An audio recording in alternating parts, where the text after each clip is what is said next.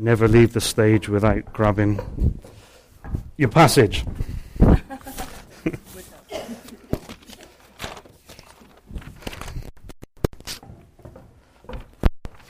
Apologies.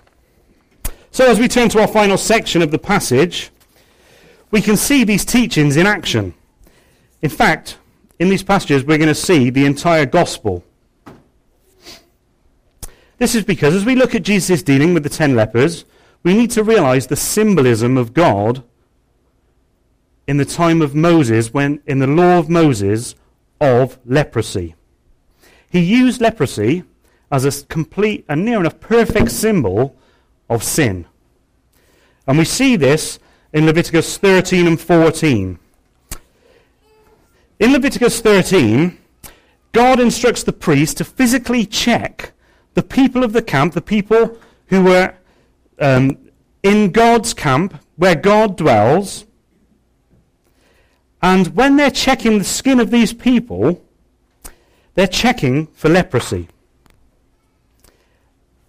And in Leviticus 13, at least 10 times we see the phrase, check for an infection that is more than skin deep.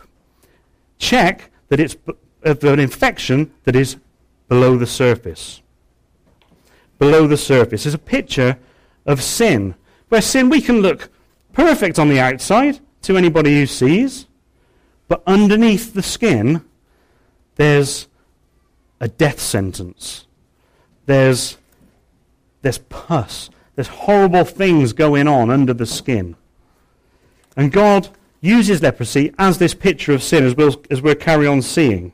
When the priest inspected a person, if they had leprosy, this is what would happen to them. Anyone with, this is Leviticus 13, verses 45 and 46. Anyone with such a defiling disease must wear torn clothes, let their hair be unkempt, cover the lower part of their face, and cry out, unclean, unclean. As long as they have leprosy, they remain unclean. They must live alone. They must live outside the camp. So anybody with leprosy, or you can, when I say leprosy, think of sin, they are sent away from the presence of God, away from God's people, to live outside the camp under a death sentence. As you can see here, they even look dead. Their clothes are torn.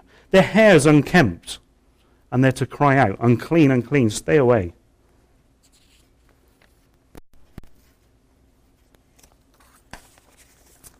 And this is the position the 10 lepers are in when they meet Jesus outside of Jerusalem, outside of the village. They're not allowed in. They're outside. They're at the gates. They're not allowed in the presence of God, where the temple is, where God was supposed to dwell. They weren't allowed in. They're there under a death penalty. And what do? Thinking of our other passages, they recognize Jesus as Lord, as Master. In verse 13 we see this.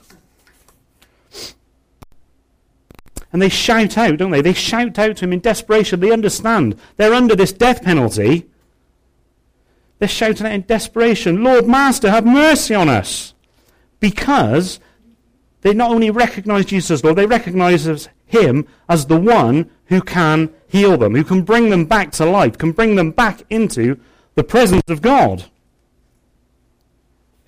And what do also? They are obedient to their Lord. He doesn't heal them straight away, which seems a bit strange thinking about the other miracles of Jesus. No, he says, go and show yourself to the priests. They're obedient to his message. They recognize him as Lord, and they follow him as Lord. And during that time, on their way, then they're cleansed. They're obedient to the Lord, and they're cleansed. They're rewarded with healing. They followed his commands, and in his mercy and grace, it was poured out on them, their healing. And then they could return to the city where God dwells. That death sentence finished immediately. And there's two different reactions here, isn't there, to God's grace and mercy. 9 out of the 10 lepers were made well and never came back to thank and praise God. Never came back to thank and praise him. They were healed by the Lord's compassion. It doesn't say he revoked that healing. He listened to their cries of distress and healed them. But they called him Lord.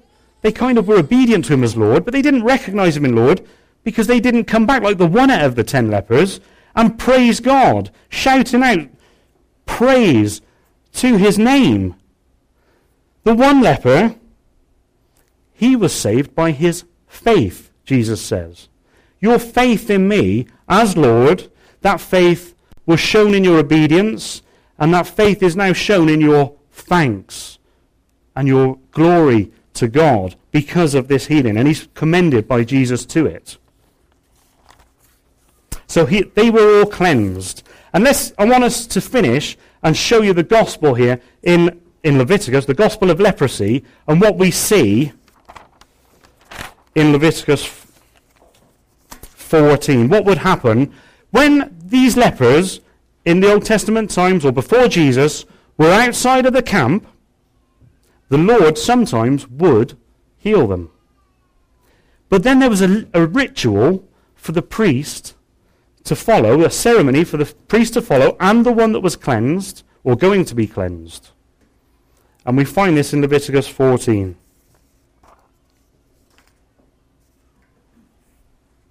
In Leviticus 14:3, the priest goes outside the camp to bring him back to God's presence. Picture Jesus.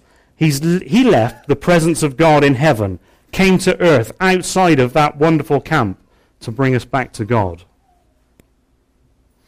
In verses 4 to 7, you see 2 birds. The priest is given 2 birds. One is killed, and the blood of that bird that's killed is poured over the live bird, and then the live bird is set free. It's another picture of Christ. The live bird is set free. We are set free, covered by the blood of another. A death has happened, a sacrifice is made so that we can be set free. In verses 8 and 9, you see the one to be cleansed, before he can enter the camp, has to go and bathe and wash and shave himself completely. Chest, hair, eyebrows, everything. Completely shaved. And then on the 8th day, he can go in. And what we're picturing here is 7 days of creation. An 8th day is picturing the new creation. This guy is completely clean. He's a new creation. There's a new birth going on. He can now enter God's presence. He even looks like a newborn baby. He's got no hair at all. He's shaved completely. It's a wonderful picture of Christ and the cleansing of sin. Other sacrifices are made. The sins of guilt. The sin sacrifice. And what happens there? The blood of these sacrifices, a bit of the blood is put on the right ear of the one to be cleansed, the right thumb, and the right big toe. And what's happening here is that he's being identified with the one that was killed. One that is killed, you can be identified with him and go to God's presence. Again, the same thing is used with oil. It's put on the right earlobe, the right thumb, and the right toe. And whenever we think of oil, we think of, in the Old Testament, we think of the Holy Spirit, the anointing of the Spirit. And that's what's happening here as well. It's a wonderful picture of the gospel. He's identified with the blood of another, and he's also got the anointing to go in to the presence of God. He's identified with the anointing of another. We're identified with Jesus. And then, right at the end, the one cleansed is declared clean by the priest, by the high priest. And then, and only then, can he enter God's dwelling place. So we're cleansed by Jesus, and then Jesus before God declares us clean through all of his work on the cross, pictured here in Leviticus. That's a wonderful gospel message. What a wonderful Lord we've got, one of worthy of praising, one of worthy of all thanks and all obedience and all honor and all service. Amen. Tim Keller says, how religion works. If I obey, then God will love and accept me. But how the gospel works is I'm loved, I'm accepted, Therefore, I want to obey. I wish to obey. Let's pray.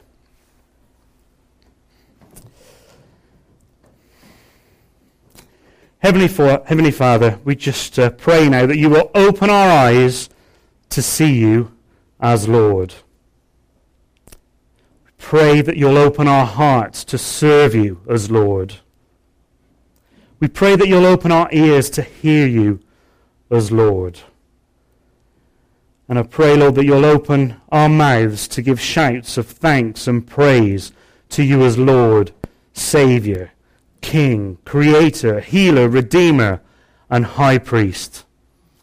Amen.